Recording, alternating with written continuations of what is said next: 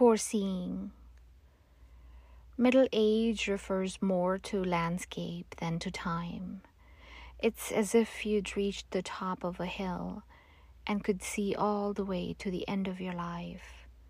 So you know without a doubt that it has an end. Not that it will have, but that it does have, if only in outline. So for the first time you can see your life whole, beginning and end not far from where you stand.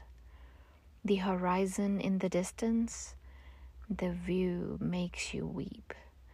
But it also has the beauty of symmetry, like the earth seen from space.